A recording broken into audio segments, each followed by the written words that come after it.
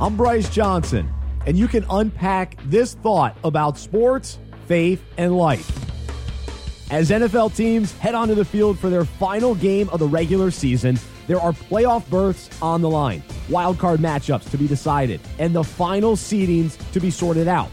There are plenty of other teams, though, that have been eliminated from the playoffs, but they still have a purpose when they suit up and take the field.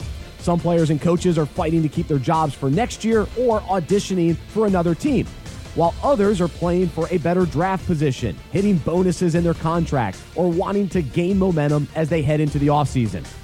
As we look across the league, each team has a purpose and are playing for something. So in our own lives, there is a great advantage to knowing what we're here for and what purpose we have while living on this earth. Are we just living for a paycheck or for retirement or for accolades or even for survival? God has given us an enormous purpose for our lives. Because we are designed and called to know Him and live for Him, we must choose to pursue His ways and plans instead of our own.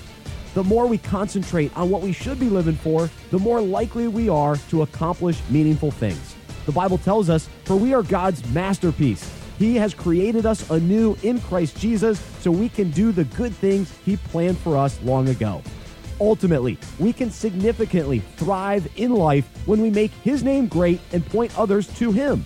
Sometimes we struggle to know our specific calling or purpose during different seasons of life, but even as we seek Him during those times of discovery, we can remain faithful in serving and honoring Him. Today, as we follow Jesus and live for God's glory, we can find purpose and meaning in our lives because we're doing it all for Him. I'm Bryce Johnson, and you can unpack that. For more faith and sports, visit unpackingit.com.